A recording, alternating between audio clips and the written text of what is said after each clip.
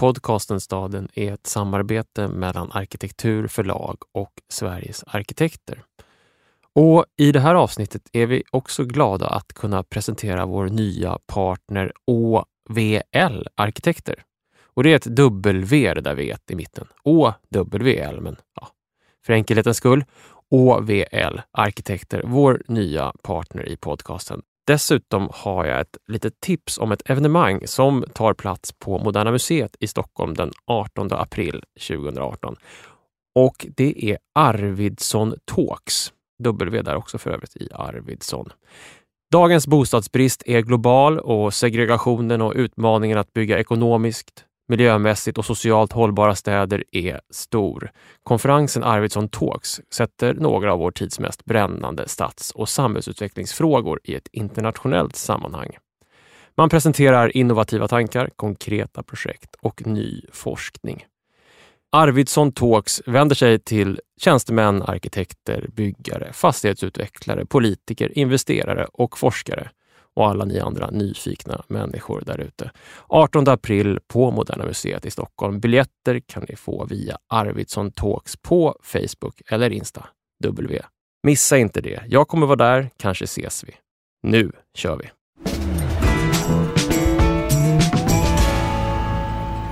År 1902 lät Mohammed Nasir publicera boken Psykologi på arabiska Olim Nafs i Kairo. Nasir hade verkat som arabisk tolk i Berlin under några år i slutet på 1800-talet och sett den psykologiska vetenskapen med egna ögon, som han skrev. Ta den tyska huvudstaden med storm. Han hoppades att introduktionen han nu presenterade på arabiska skulle bli användbar också för invånarna i det växande Kairo. Nasir framhävde att det här inte bara var något kuriöst transplantat från Tyskland som han publicerade, utan denna bok skulle motsvara verkligt urbana behov av ett finmaskigare känslolandskap i Kairo.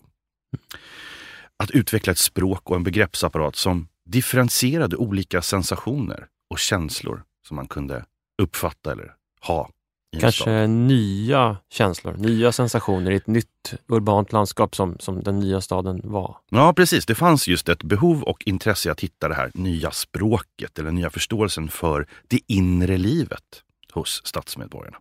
Det var nämligen det här inre livet som verkade bli mest förändrat av den tilltagande urbaniseringen.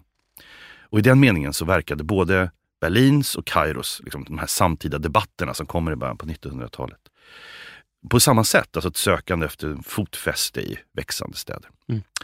Just i Kairo så fanns det också en lokal förklaring till varför den här boken av Mohammed Nasir ansågs så viktig. Och det var ju att Kairo var ju en stad i ett brittiskt semikolonialt styre. Och britterna hade kraftigt dragit ner på den offentliga utbildningssektorn under den här tiden. Det fanns alltså en diskussion om hur man skulle modernisera och förbättra utbildningen för den egyptiska medelklassen i städerna för att nå fram till ett sant självstyre.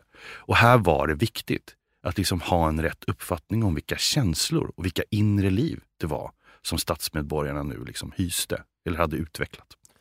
Det där med relationen till liksom social utveckling och fysisk urban förändring till det personliga och det nästan subjektiva och det upplevda är ju liksom central i den här tiden och i hans liksom psykologi, det som han beskriver. Att det är liksom både kropp, tanke och sociala relationer. Det är jaget i den historiska och sociala utvecklingen.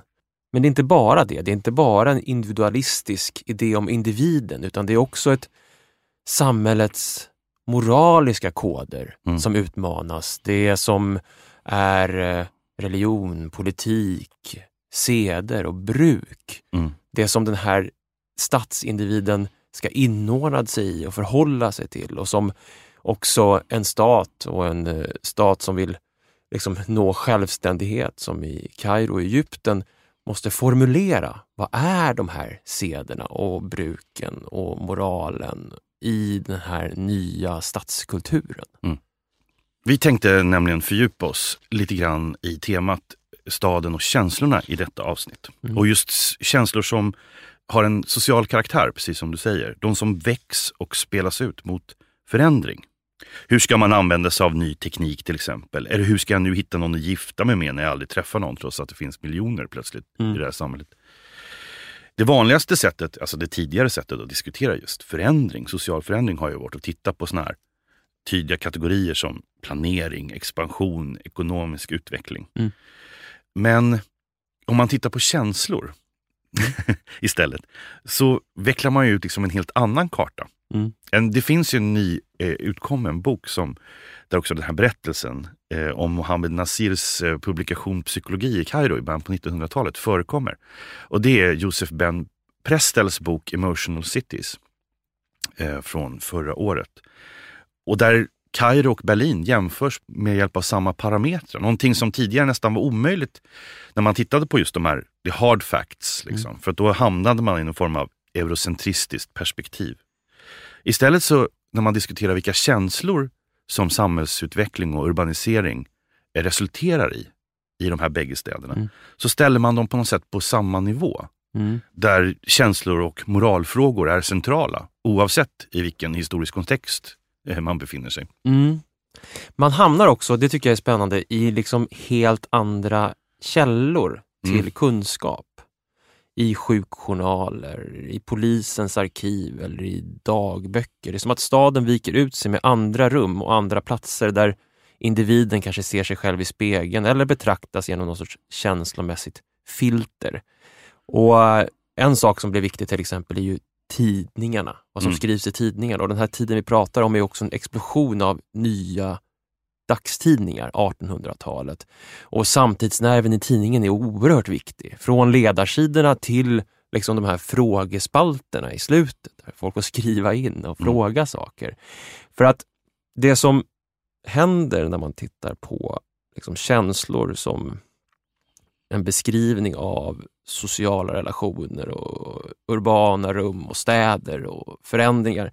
Det är ju sånt som oftast blir synligt först i efterhand. Det är en sorts vag rörelse, det är kroppsspråk, blickar, beröringar, tystnader, tabun som är inkapslade i så här rutiner. Men det är först när man kan se tillbaka på en tid som det framträder de här olika uttrycken för de här förändringarna. Och det är den där kartan som vi tänkte att vi skulle kliva ner i, den känslomässiga kartan, en stadens underliggande temperament, en färgskala från dystert blått till nervöst rött, kväljande svart eller flegmatiskt gult i staden. Det här är podcasten Staden. Jag heter Dan Hallemar. Och jag heter Håkan Forsell.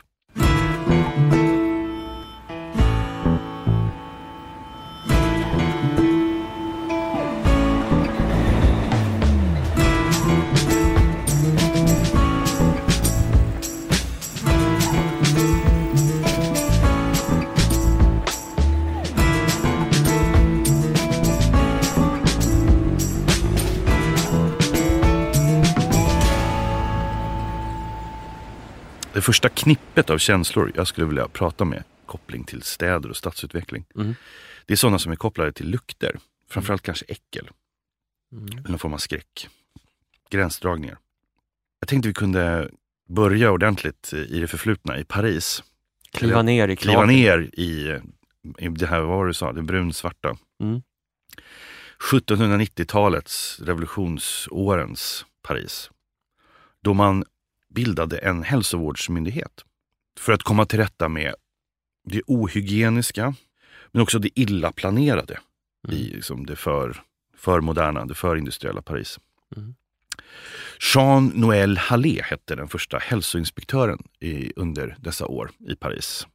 En av hans första uppdrag var att undersöka Seine som på olika ställen hade otäcka odörer som puttrade. Jag läste någonstans om den här liksom den illaluktande staden, att det var någonstans att Paris, att man kände lukten innan man såg monumenten om man reste in mot Paris. Det var som att den här staden som hade växt upp, det första som slog emot besökaren var liksom inte de nya de stora kyrkorna eller liksom staden, utan doften av staden kom liksom in. Det verkar ju helt troligt. Men när man tittar på dessa protokoll som Jean-Noël Hallé och hans medarbetare Pont-Cerf förde under några dagars vandringar i Paris. De hade en vandring till exempel som gick från Pont-Neuf till avloppet vid Salpêtrière, ungefär 10 kilometer lång inspektion av Seine. Jag ser framför mig DuPontarna. Jag ser mer välklädda.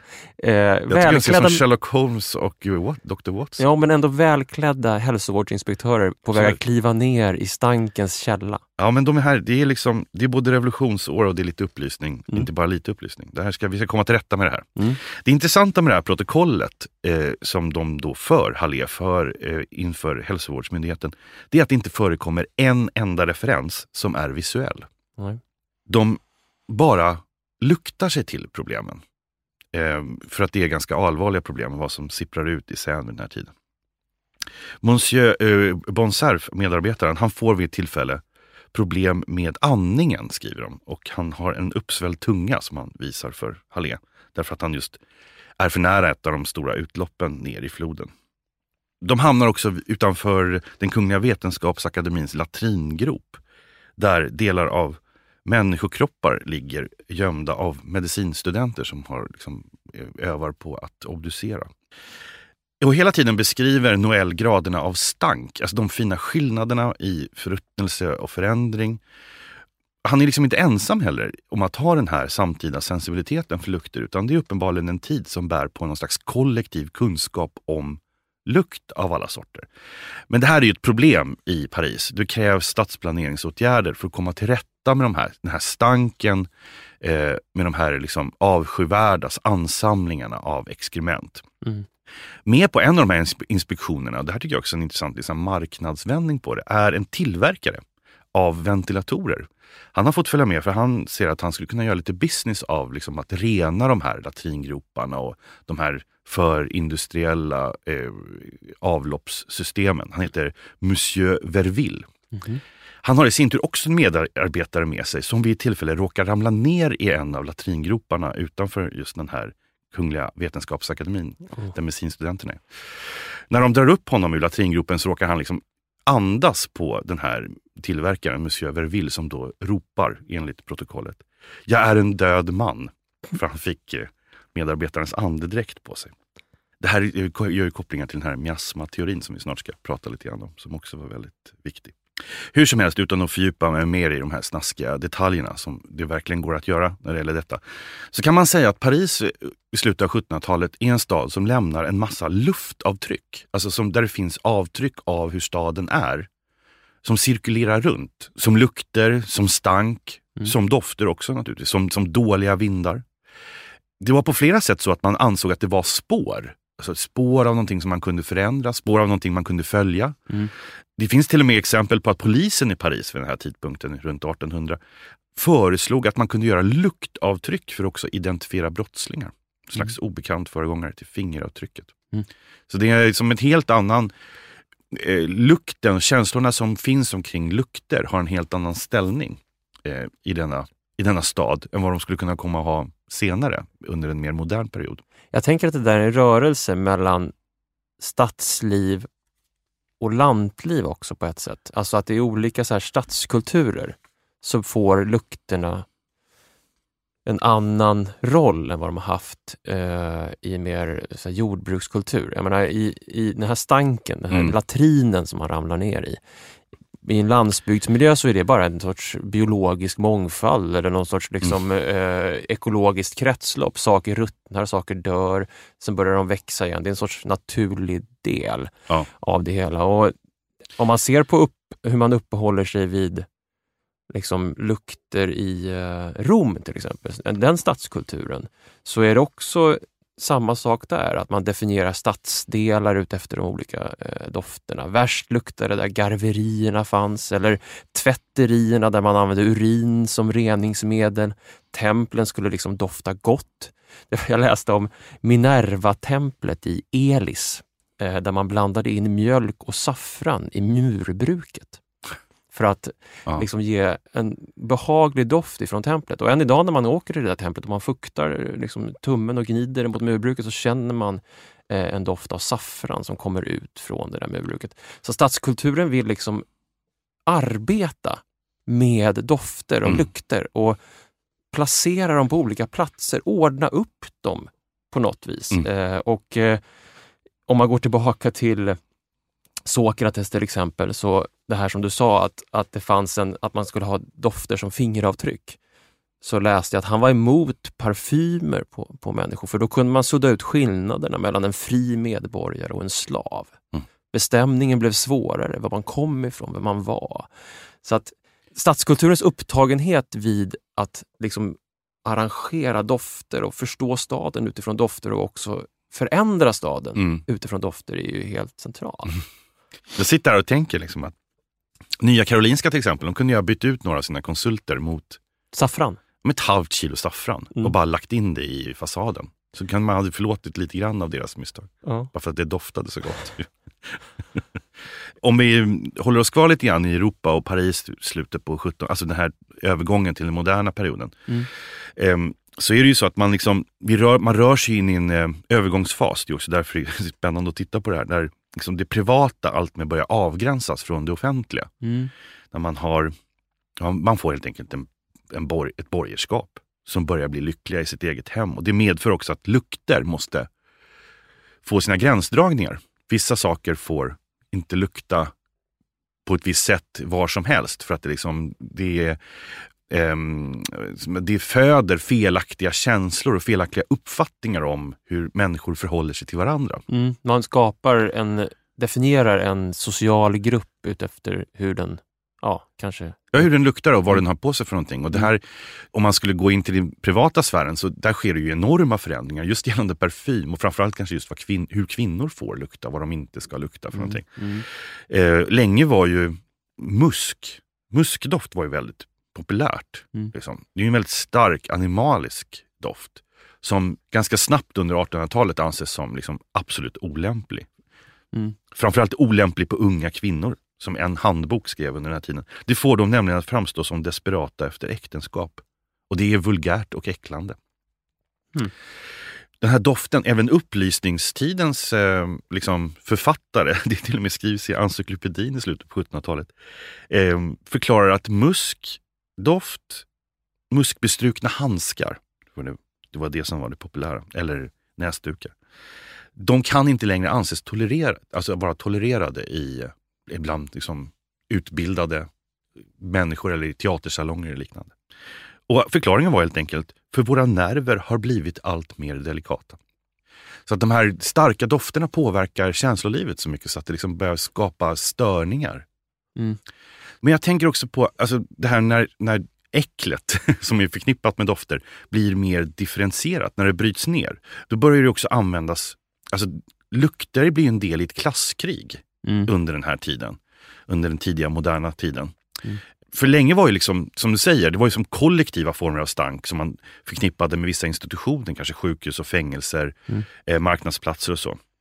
Men ju mer urbaniserat till exempel Paris i det här fallet blev, desto mer så blev det som att man delade upp det i att det var massan, det var liksom arbetarna som stank. Borgerligheten såg dem som en slags stinkande djur som allt mer tog över städerna. Och schablonbilden var ju den här, proletariatets stank och borgerskapets äckel, och försöka kontrollera sina känslor. Det här löper på, men bara fram till typ 1860-talet. För då så får en stad som Paris, vilket också flera andra städer i Europa får då ett första grundligt konstruerat avloppssystem som tar bort mycket av den här stanken. Och vad händer då? Jo, då flyttar massans stank, den här bilden av att de fattiga och massan stinker. Den flyttar ut från staden och projiceras på bönder och på landsbygdsbefolkningen istället. Då är det de som blir liksom den stinkande hopen som väcker liksom olika former av moraliska känslor och äckel och så. Om man tar London till exempel som exempel på det där, så finns det en brytpunkt. 1858. Året som har gått till historien i London som året med den stora stanken. Okay. Då nådde London liksom peak stank. 1858. Och det får liksom Londons motsvarighet till hälsovårdsmyndigheter och politik att liksom reagera. Nu måste vi göra någonting. Det är som de här smoggen som kom på 1980-talet i Los Angeles och liknande. Och det som kinesiska städer har nu. Exakt. Det finns också en sorts point of no return. Nu måste vi göra någonting. Och det här, i Londons fall så ledde det till att man började bygga pumpstationer som pumpade bort avfallsvattnet ifrån staden. Och de här blev monument. Otroligt vackra viktorianska byggnader. Den här Abbey Mills som hade 2 moriska skorstenar. Eller Crossness som har beskrivits som en Victorian Cathedral.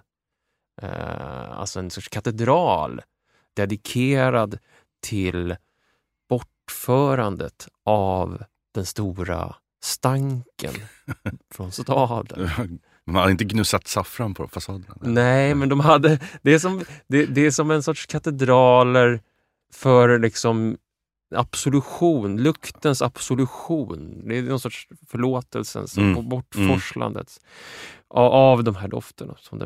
Men en annan sida av doften som inte bara har att göra med att den är en doft utan också ett hot och en fara var ju det som du kort nämnde, den här miasma-teorin. Lukten är inte bara lukt i den här tiden, 1800-talet. Nej, det är ju egentligen en urgammal föreställning om att smittor sprids genom dåliga lukter eller dåliga vindar. Det var en teori om sjukdomsspridning som var allmänt vedertagen under en ganska lång tid. Länge trodde man ju till exempel att kolera, som är en rätt vanlig så här, urban masssjukdom, spreds via stank. Just i London så tolkar man ju ofta The London Fog i början på industrialiseringen som att den bar på en mängd liksom, smittor. Och det är ju först den moderna vetenskapen som har bevisat att det här inte riktigt är sant. Alltså att kolera inte sprids genom dåliga vindar utan på andra sätt. Men till exempel liksom väldigt prominenta figurer inom medicinhistoria. Alltså till exempel Florence Nightingale var ju anhängare av miasma-teorin. Hon skrev till och med en del om luftning av sjuksalar och så. Det fanns en tendens till att betrakta de här större städerna som växte fram som patologiska. Att det fanns liksom patologiska sjukliga utvecklingar som just kunde flyta runt i dåliga vindar och i stank och så, som skapade starkt äckel och skräck naturligtvis. Någonstans inom mig så känner jag att den här miasma-teorin, lite anhängare känner jag att jag är av det. Jag tycker inte om när det kommer en dålig vind emot mig. Jag kan tänka mig att jag blir sjuk. Tror du inte så lite till mans att vi är lite miasma-teoretiker allihop fortfarande, även om vi är rationella? Absolut. Det är en sån, den går ju rakt liksom in förbi kanske liksom intellektet, lukten ju, på många sätt. Och det man gjorde i städerna för att liksom på något sätt bota sjukdomsspridningen genom lukt då, det var ju att ersätta lukten med andra lukter, en sorts liksom parfymering av staden och stadsrummet. Man kunde till exempel, offentliga institutioner kunde bränna aromatiskt trä på gatorna.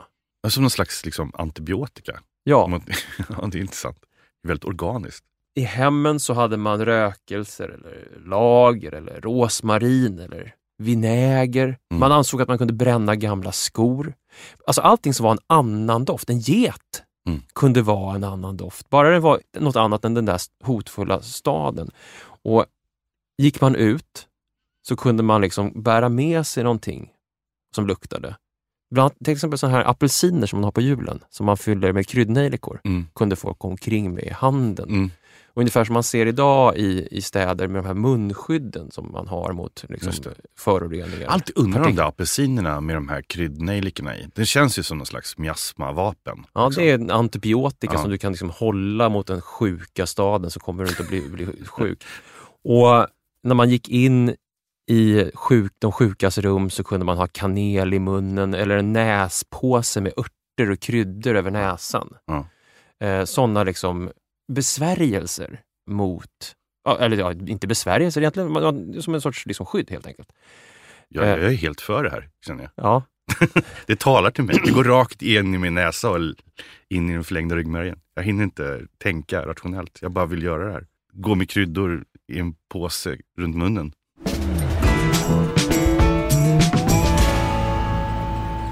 Podden har från det här avsnittet en ny samarbetspartner, OVL Arkitekter. Och OVL, vi tycker att det är kul att de är med oss. De har nämligen som ambition att ta plats i samhällsdebatten och det är ju alltid inspirerande.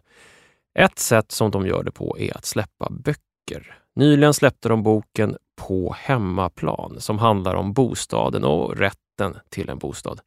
Och jag som är förlagsredaktör när jag inte gör podden tycker om att hålla i böcker, bläddra fram och tillbaka, inspireras, få nya tankar, bli nyfiken och kanske också lite arg. Boken från OVL innehåller artiklar och intervjuer med fokus på just frågan hur skapar vi en rättvis bostadsmarknad? Här finns nytagna, vardagliga, lite ovanliga bilder från deras genomförda projekt som blandas med trender som präglar bostadsmarknaden, intervjuer med experter om en rättvis marknad, utblickar mot alternativa upplåtelseformer i Finland, Tyskland och Norge och dessutom resultatet av arkitektkontorets eget idéprojekt Bo 3:227. Lika lockande som lite mystiskt namn som handlar om att experimentera med lagändringen i byggregelsamlingen BBR. Den nya lagen 3:227 om att man får ha delade utrymmen också i bostäder som inte är studentboenden. Alltså ett delat kök eller en delad verkstad eller vad det nu är man vill dela på i de framtida bostäderna. Det är valår som ni alla vet och bostadsfrågan kommer nog inte tyvärr att ta den plats som den borde, trots att det kanske är den mest avgörande frågan för arbetsmarknad, integration och det där politiska målet som någon kanske har om att skapa ett samhälle för alla. Och om inte politikerna vill ta i frågan kan kanske initiativet komma från de som ritar husen, från arkitekterna. Så har det varit förr i historien med arkitektoniska innovationer och nya idéer om vad en bostad kan vara. OVLs bok På hemmaplan är ett försök i den riktningen. Här använder de sina kunskaper som arkitekter och stadsbyggare för att driva debatten och kanske bostadsbyggandet i en annan riktning. De vill också, vilket ju är lite spännande för sådana som jag som gillar motstånd mot det givna, utmana regelverken och hitta möjligheter och resonemang för att göra bostaden tillgänglig för fler. Så Sverige behöver en rättvis, inkluderande bostadsmarknad. Så alla som kan och vill vara med och skapa den borde kavla upp ärmarna. OVL försöker. Om de lyckas, ja, det kan du ta reda på själv genom att beställa boken från publikationer@avlark.se. Publikationer@awlark.se. Tack OVL. Om vi återvänder till tiden omkring 1900 och också återvänder till Berlin så kan vi ju se att en annan känsla var helt dominerande. Både när det gäller den medicinska och när det gäller samhällsdebatten vid denna tidpunkt. Och det var ju nervositeten som var den stora tidssymptomen. Ja, neurasteni var liksom den medicinska benämningen. Ja, precis. Det här neurastenin eller nervositeten kom liksom spänna båge från just medicin till politik, från nervanstalter till ämbetsmannasammanslutningar. Det var både en individuell åkomma, ett problem, och ett kulturtillstånd. Det finns en intressant koppling till varför just Berlin blir nervositetens huvudstad, skulle man kunna säga. Och jag tror att det har att göra med, inte bara jag utan andra forskare också har gjort den kopplingen, att det vid den här tidpunkten i början av 1900-talet så är liksom Berlin elektricitetens huvudstad. Det är liksom där Siemens finns, det är där liksom elektro- och finteknik som har med elektricitet att göra utvecklas som mest. Det är som tidiga 1900-talets motsvarighet till Silicon Valley. Ja, men precis. Och den här kopplingen mellan att man redan tidigare med Galvani hade upptäckt att det fanns liksom elektriska impulser i våra nerver, den här animaliska elektriciteten, och kopplingen till liksom elektriciteten som ett samhällsfenomen. Ja, alltså så att kroppen kopplas ihop med elektricitet som så Frankenstein i den här, alltså som ja, det är någonting, det är något som lätt vi hamnar under någon form av liksom, eller människor vid den tiden ansåg sig att de hamnade under någon form av tillstånd som hade med liksom elektriska impulser att göra. Som skapade just den här nervositetsdiskussionen. Så om det liksom om det kommer från ena hållet så är ju den andra orsaken till nervositetens centralitet som känsla det kapitalistiska marknadssystemet som liksom får fullt utslag i Berlin vid runt 1900. Det här maniska aktiviteten, liksom prestationskraven, nervositeten som ökar, att aldrig kunna bli färdig, att aldrig komma i mål. Liksom, lättretliga. Lättjan har försvunnit från ja, det var någon skrev också så här, apropå just att nervositeten var så där, den kallades för den engelska sjukan. För att industrialismen kommer ifrån... Ja, citatet. Det sprids från England. I begynnelsen var England och förnöjsamheten försvann ur världen. Det kanske är också typiskt tyskt vid den här tidpunkten att skylla även liksom sin nervösa åkomma på England. Men det här gjorde också nervositeten som tillstånd den har väldigt dubbla karaktärer. Den är både just en åkomma som man lider av, men det är också någonting som man måste ha för att klara av konkurrensen. Max Weber till exempel, han var väldigt bekymrad, alltså sociologen Max Weber, han var bekymrad över att han var så förslappad i nerverna emellanåt. Och hans strategi för att bli av med det där, det var att han var tvungen att göra sig själv lättretlig och straffa nerverna genom stimuli. Och hans stimuli var att han begav sig ut på massa resor hela tiden som liksom typ bombarderade honom med intryck så att hans nerver skulle liksom komma i lätt retning igen. Och han kunde få liksom de här starka tankarna och liksom den här energin som han behövde. Det där även sociologen Georg Simmel är ju inne på liknande, alltså det här liksom att det här nya samhället som är runt omkring stadsborna tvingar stadsborna att skapa en så här bubbla av rationalitet där man så att säga tar bort sina känslor och blir så här oemotionella. Subjektiva men utan känslor, att det så att säga stänger av sig helt enkelt. Den här blasé storstadsbon stänger av sig. Ja, den här diskussionen omkring nervositet och vad den gör för någonting, den tar verkligen olika vägar under några år. Inte bara i Berlin utan det är som en europeisk debatt, men just Berlin hamnar i centrum. Man skulle kunna säga att det är liksom 3 områden framförallt som får den här nervdiskussionen och verkligen bränna till. Och en av dem är naturligtvis diskussionen om vad det gör med människor i den moderna storstaden. De är blasé, de lägger sig an med masker, men under det så bubblar en nervositet att inte räcka till och att liksom försöka ändå utmärka sig på något sätt så att man blir en synlig individ, inte försvinner i massan som man ändå tillhör. Det andra debattområdet handlade om skolan och skolväsendet, för att man tyckte att man hade upptäckt nervösa skolbarn. Och det här var väldigt hotfullt just. Det gavs ut liksom barnläkare som gav ut böcker runt 1902-1903 så om nervhygien för barn i storstaden och så. Och där var ju lösningen naturligtvis att försöka hitta orter där man kunde förlägga skolor utanför den här nervösa stadsmiljön för barn så att de kunde få lugn och studiero. Och det tredje området är det som vi var inne på med hygien och liksom livsstil. Alltså hur mycket man är tvingad att helt enkelt ha den här retningen för att uttaget liksom stå sig fram i ett konkurrenssamhälle. Om jag får koppla tillbaka till det här med elektricitet och teknik som så att säga någon sorts drivkraft för den här förändrade sinnesförnimmelserna. Alltså kopplingen mellan liksom stadens liksom ting och liksom kropparna som rör sig i dem. Så är det ju spårvagnarna. Och det tycker jag är intressant eftersom att vi idag betraktar spårvagnar som någonting så lugnt närmast och nästan idylliskt. Någonting som skakar fram stilla på gatorna. Men om man tillbaka till sekelskiftets Berlin så betraktades de som något närmast hotfullt och just nervframkallande. När den skånske poeten Willem Ekelund, som ju egentligen är en landsbygdsmänniska från Skåne, kommer till Berlin 1902 så skriver han: hela natten mörknar kvalmig. Asfalten dånar under strömmen av rusande vagnar.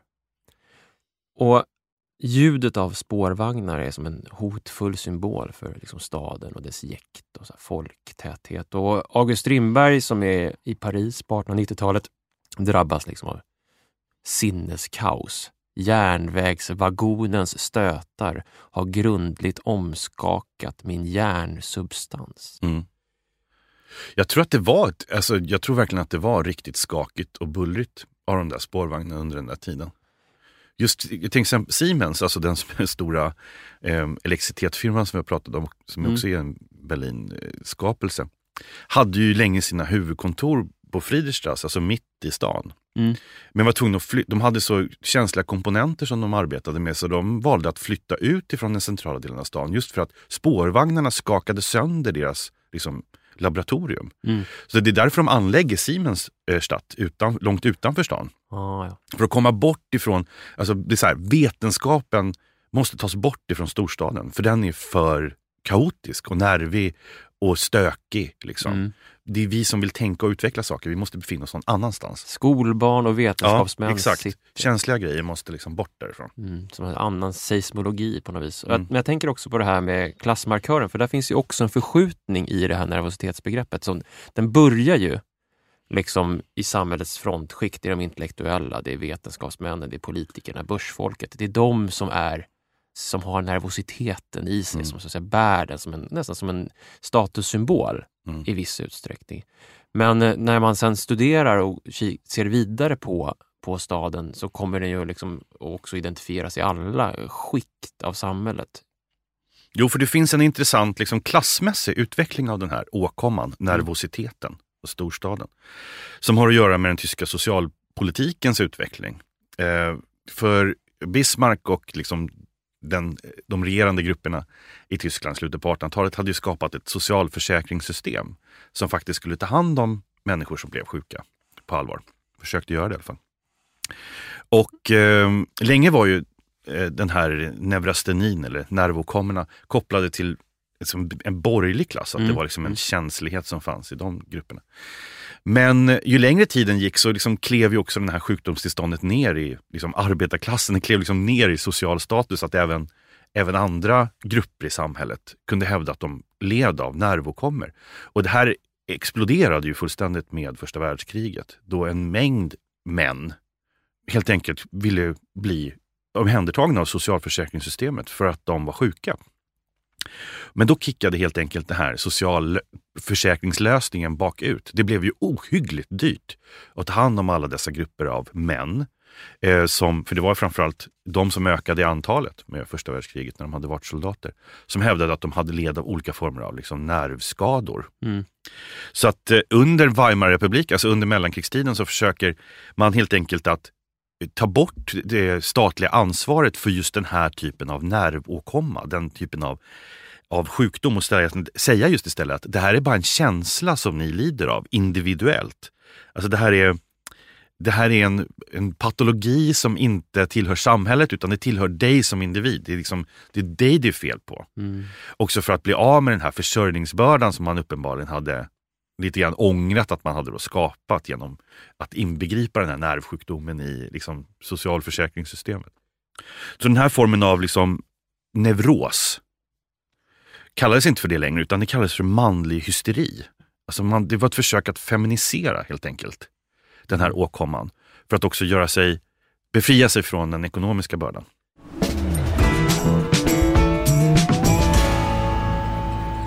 Jag tänkte vi skulle närma oss melankolin. Bara för att definiera melankoli så kan vi ta hjälp av Freud. Han definierar det som en känsla av förlust av något som man inte alltid vet vad det är. Och jag var på ett museum i Zagreb som hade gjort hela sin idé att gestalta precis det här, nämligen Museum of Broken Relationships.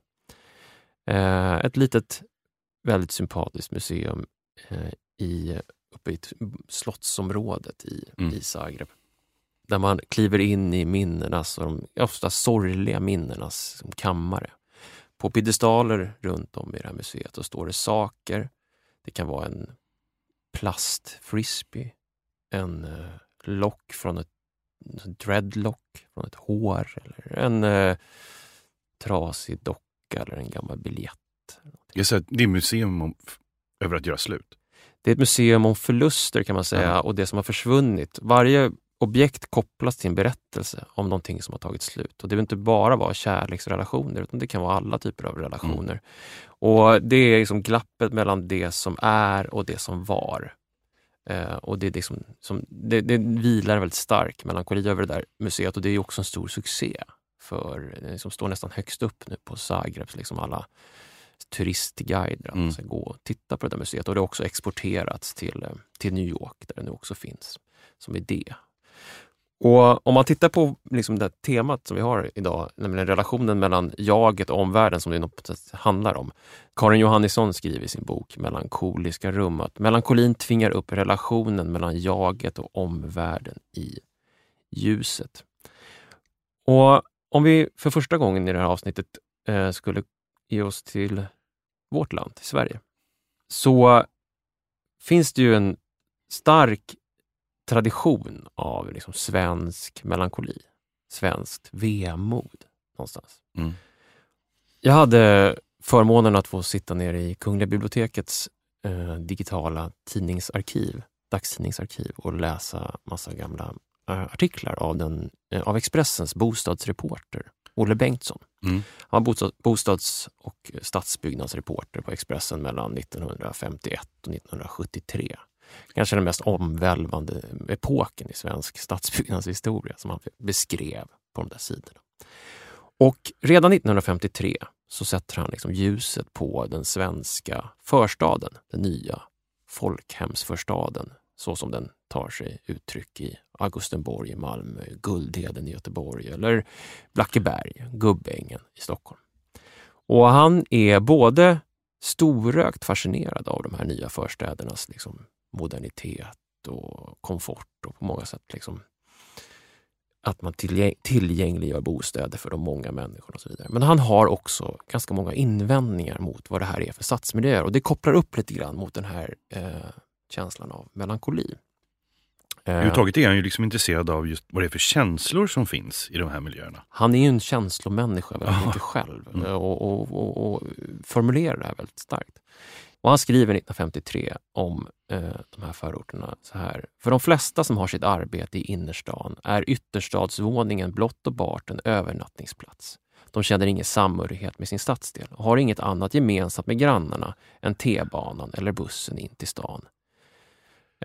Och sen beskriver han livet framförallt för kvinnorna. De nickar kanske åt frun på balkongen mitt emot och grälar med grannen i samma farstu om trappstädningen, men mera blir det ofta inte. Ensamma och isolerade går de hela dagarna, och när maken kommer hem tiger de tillsammans om de inte grälar. Den döda sovstaden ger inga tillfällen till avkoppling. Det är ju en som rätt luguber bild av liksom staden, den nya förstaden som han målar upp. En sak som jag tycker är himla intressant med att han gör det där, det är om man tittar på när han gör det. För det är alltså 1953. Och när man pratar om kritiken mot de stora svenska förstäderna som byggs, så brukar man ju säga att 68-69 när Skärholmen i Stockholm byggs, så börjar man tala om alieneringen och ensamheten i de stora miljonprogrammen. Men det här formulerar han ganska konsekvent under hela 50-talet som en sorts melankolisk plats i den svenska staden. Om jag liksom tolkar dig rätt så är det så att man kan här se egentligen beskrivningar av en mycket mer generell känsla av urbaniseringens liksom nya miljöer än det som vanligtvis kopplat till miljonprogrammet med de här skåpsupande hemmafruarna i Skärholmen. Hela den debatten som dök upp på slutet av 60-talet. Eftersom man här redan på 50-talet också har någonting som skildrar snarare en omplantering av människor från någonting till någonting annat. Och det här som är det nya har liksom en avsaknad av någonting, liksom någonting som fångar upp dem. Vilket skapar en enorm känsla av den här blåa, melankoliska och en massa andra också destruktiva känslor. Som så att säga kommer med den här urbana rörelsen, alltså den urbaniseringen. Ja. Precis på samma sätt som i Berlin på sekelskiftet. Det är en omplantering, det är en ny miljö. Och den sitter inte ihop med den generella kritiken av det så kallade miljonprogrammet, utan den sitter ihop med liksom förändring och förnyelse och nya känslor som dyker upp i det här. Jo, men jag kan känna igen det där också från min egen uppväxtmiljö som i huvudsak bestod av liksom inte fler bostadshus heller, utan just nya radhus, nya småvillor och sådär. Att den här nya miljön liksom alstrade en mängd känslor just som inte alltid, och inte ens under en lång tid, var helt positiva. Nej.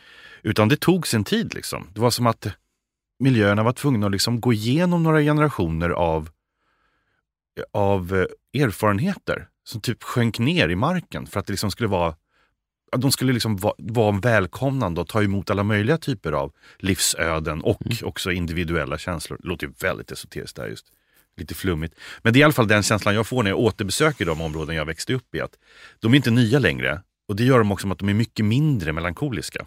Ja, på något sätt är det ju så. Jag tänker också om det finns en bro, en svensk melankolisk bro mellan det svenska vemodet, så liksom förmoderna vemodet, den svenska folkvisans vemod och den svenska förstadens vemod. När vi gjorde ett avsnitt om kulturarvet så gjorde vi kopplingen mellan liksom den landsbygden eller den tidiga förmoderna landsbygdens funktionalism. Gustav Näsström i den här svensk funktionalism skrev ju om hur funktionalisterna plockade upp det praktiska i ladan och transporterade det till staden.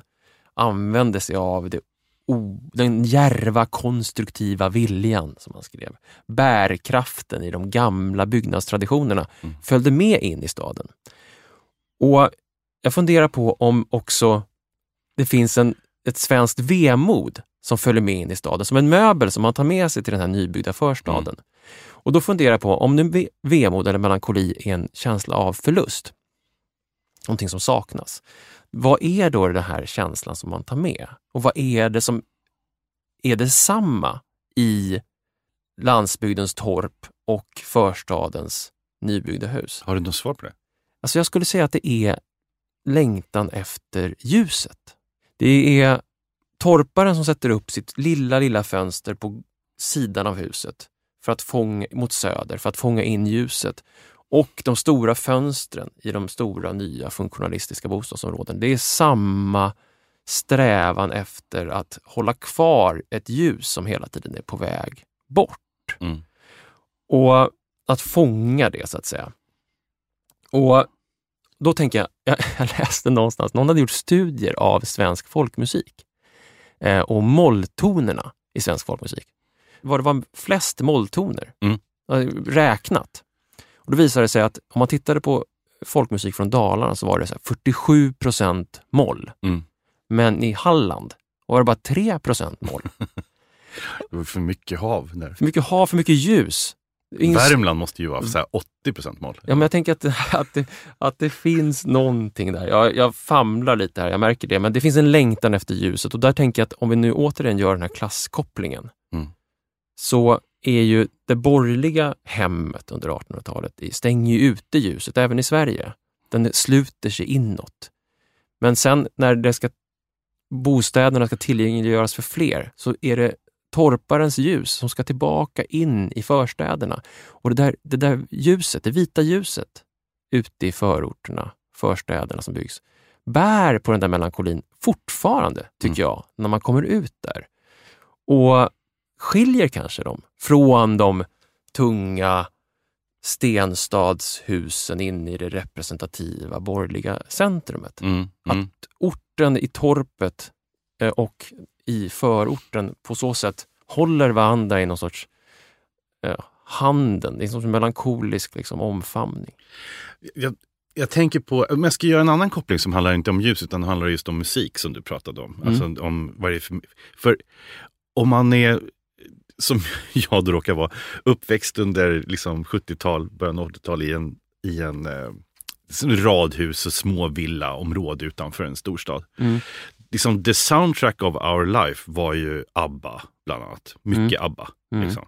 Det är popmusik och det var liksom, det fanns någonting av en glimrande yta över liksom att ändå vara ung vid den här tiden. Men så tittar man liksom på den här ABBA-turnén som de hade i slutet på 70-talet när de är i Wembley 1979. Och vad ställer sig människorna och gör liksom på scenen i Wembley när de ska liksom ha någon sån här mellanspel? Jo, de börjar spela liksom gammal fäbodsalm. Från Dalarna. På sin synt så står Benny Andersson och spelar liksom den här Dala-folkmusiken som är så ohyggligt vemodig. Men också nu kanske mer en slags schablon över någonting som är väldigt, väldigt sorgligt naturligtvis. Och när jag ser det där igen så känner jag liksom att den här soundtracket var ganska molligt. Liksom under en tunn yta så fanns det ett ganska stort mollackord som går som en bordunsträng liksom genom hela 70-talets urbanisering.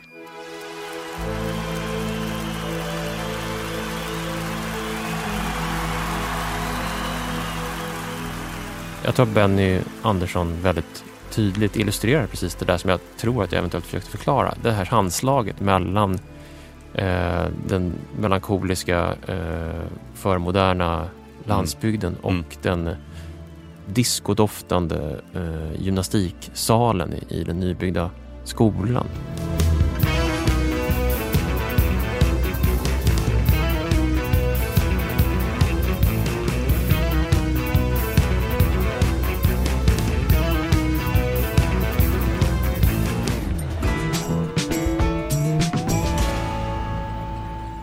Om vi avslutningsvis återvänder lite grann till Ben Prestels studie om Kairo och Berlin runt 1900. Så står ju i bägge städerna frågor om moral.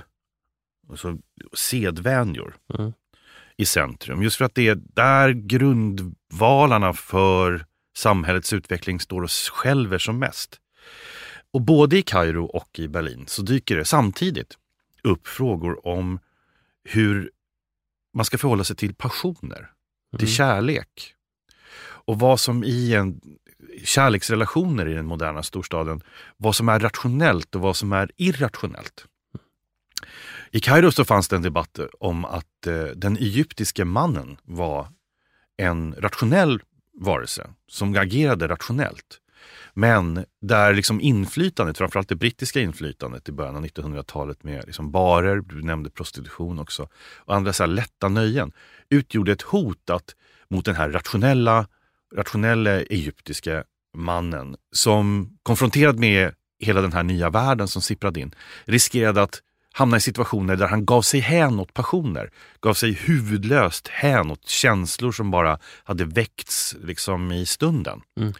Så det bedrevs liksom en form av moralisk kamp för att behålla det rationella hjärtat. Framförallt hos den manliga befolkningen. Det var just så diskussionen i samtiden var. Och kärlek är ju liksom en väldigt central del här.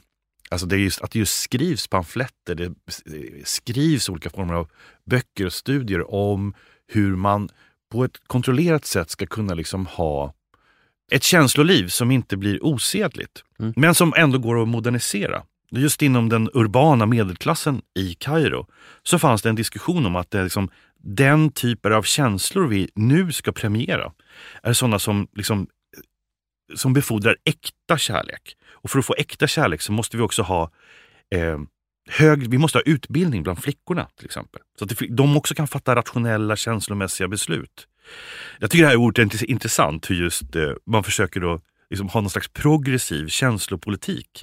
Både i Kairo och i Berlin under den här tiden som går att jämföra. Att utbilda människors hjärtan. Just det, precis. Och vad som är tydligt i både Berlin och Kairo är ju att det uppstår liksom en marknad för kärlek. Den här marknaden, liksom kommersialiseringen av sex, prostitutionen eskalerar, och det är någonting som man då hela tiden försöker värja sig emot. Och man häktar liksom kvinnor slumpmässigt, tycks det, som bara är ute och går på kvällarna för att de går på fel ställen vid fel tidpunkter, och de får sedan försvara sig och säga att jag är minsann ingen osedlig kvinna. Det finns en sorts, man vet inte riktigt vad det är man jagar efter. Men det fanns ju vid den här tiden också en annan typ av marknad, en annan äktenskapsmarknad som växte fram, som just ville liksom efterlikna det här sedliga sättet att skaffa sig en livspartner och riktig kärlek. Ja, för det fanns uppenbart hos de nya statsmedborgarna just idé om den gemensamma moralen som var stark och som man ville upprätthålla också. Man såg det inte minst i kontaktannonserna i de många nya tidningarna att särskilt männen framställde sig som väldigt moraliska och högstående. Det var som, alltså att belöna det moraliska för att i relation till en stad där man, som någon skrev när man stod framför en sån här annonspelare med affischer, det var som en pelare vid hedonismen och lögnernas tempel. Så att det försökte man liksom röra sig bort ifrån, och då dök det upp olika typer av marknadslösningar på det här. Kontaktannonserna i tidningarna var en av de mer fascinerande av de här. Det var äktenskapsförmedlingarna som flera personer försökte starta. Bland annat en herr Backhaus och hans fru Backhaus som 1863 ville öppna ett äktenskapskontor på Neue Friedrichstraße för att just föra samman människor. Och deras argument var helt byggda på moraliska argument. Männen och kvinnorna ska inte träffas på det här äktenskapskontoret, utan kvinnorna kommer in på morgonen med en bild av sig själva. De fyller i ett papper där de skriver ålder, släktingar, eventuella krav de har på män eller på livet i allmänhet. Och på kvällen sen skulle männen komma till det här kontoret, och när de valt en bild av en kvinna så skulle de kunna få läsa det här pappret med informationen. En sorts tidig idé om liksom Tinder. Och för att ytterligare säkra moralen så fick kvinnorna bara vara med och komma till den här platsen om de var änkor eller kom i sällskap med sina mödrar. Men även de här mer, vad ska man säga, moraliskt grundade idéerna om kärleksförmedling som en sorts motvikt till prostitution eller sedeslöshet motarbetades av de offentliga myndigheterna i Berlin. Man sa nej konstant till äktenskapsförmedlingarna just för att man tyckte inte att de höll en tillräcklig moralisk höjd. Man var inne och tassade på områden där man inte skulle ha en marknad, utan det här skulle skötas av moraliska medborgare i egen rätt och inte av kommersiella företag. Så att man var 150 år för tidigt med Tinder, kan man säga. Men ändå hade de ju identifierat en marknadslucka som bara kunde uppstå i en storstad. Ja. Det vill säga att du hade svårt att träffa någon. Exakt. Därför att det fanns för många och det gick för fort. Och alla var kanske lite för nervösa också. Precis. Och det som blir så tydligt i det här exemplet är ju viljan att styra känslorna. Att ha kontroll över dem. Både från staden, det offentliga, och från individen att få kontroll på dem. Att få sin nervositet under kontroll och att få sin passion kanaliserad på något sätt. Och vart ska det här ta vägen? Alla dessa känslor. Det finns ju både ett hot och en möjlighet att så många av de här moralfrågorna har blivit individualiserade. Det märker man ju också på sökandet efter den rationella mannen i Kairo, liksom den här Tinder 1860 i Berlin. Liksom. För det verkar ju som att känslor alltid har varit ett sätt för människor att förhandla med samhällen i stark förändring. Along the big city walls I walked for a while, looking for that face I always recognize. Hello, hello, it's been a while, ages ago, but your voice still feels. Tack för att ni har lyssnat på podcasten Stadens nedstigning i äckel, nervositet, melankoli och passion. Och stadsbornas känslomässiga förhandlingar fortsätter säkerligen på en gata nära dig. Vi har några boktips som vi kan dela med oss av, som vi har läst inför detta avsnitt. Vi hämtade en del upplysningar om den parisiska hälsovårdsmyndigheten 1790 från en riktig klassiker, Alain Corbins Le miasme et la jonquille. I engelska översättningen så heter den The Foul and the Fragrant från 1982. Och våra samtal om modernitet i Berlin och Kairo runt 1900 kommer ifrån Joseph Ben Prestels bok Emotional Cities, Debates on Urban Change in Berlin and Cairo 1860-1910. En bok som kom ut så sent som i höstas. Podcasten Staden är ett samarbete mellan Arkitekturförlag och Sveriges arkitekter, och vi får också stöd ifrån arkitektkontoret OVL. Ni får jättegärna höra av er till oss, kanske med förslag på vilka känslor som styr och ställer i våran tid, eller med andra frågor, förslag eller tankar kring våra avsnitt på staden@arkitekt.se eller via de sociala medierna. På Twitter och Instagram heter vi Staden Podcast och vi finns också på Facebook. Staden produceras av Beppo ljudproduktion. Tack för att ni lyssnar. This is what they call big city law. Just play it by heart, 'cause I believe in true love. This is what they call big city law. Play it by heart, though it's a sad, sad call. This is what they call in big city law. 'Cause I believe in true love.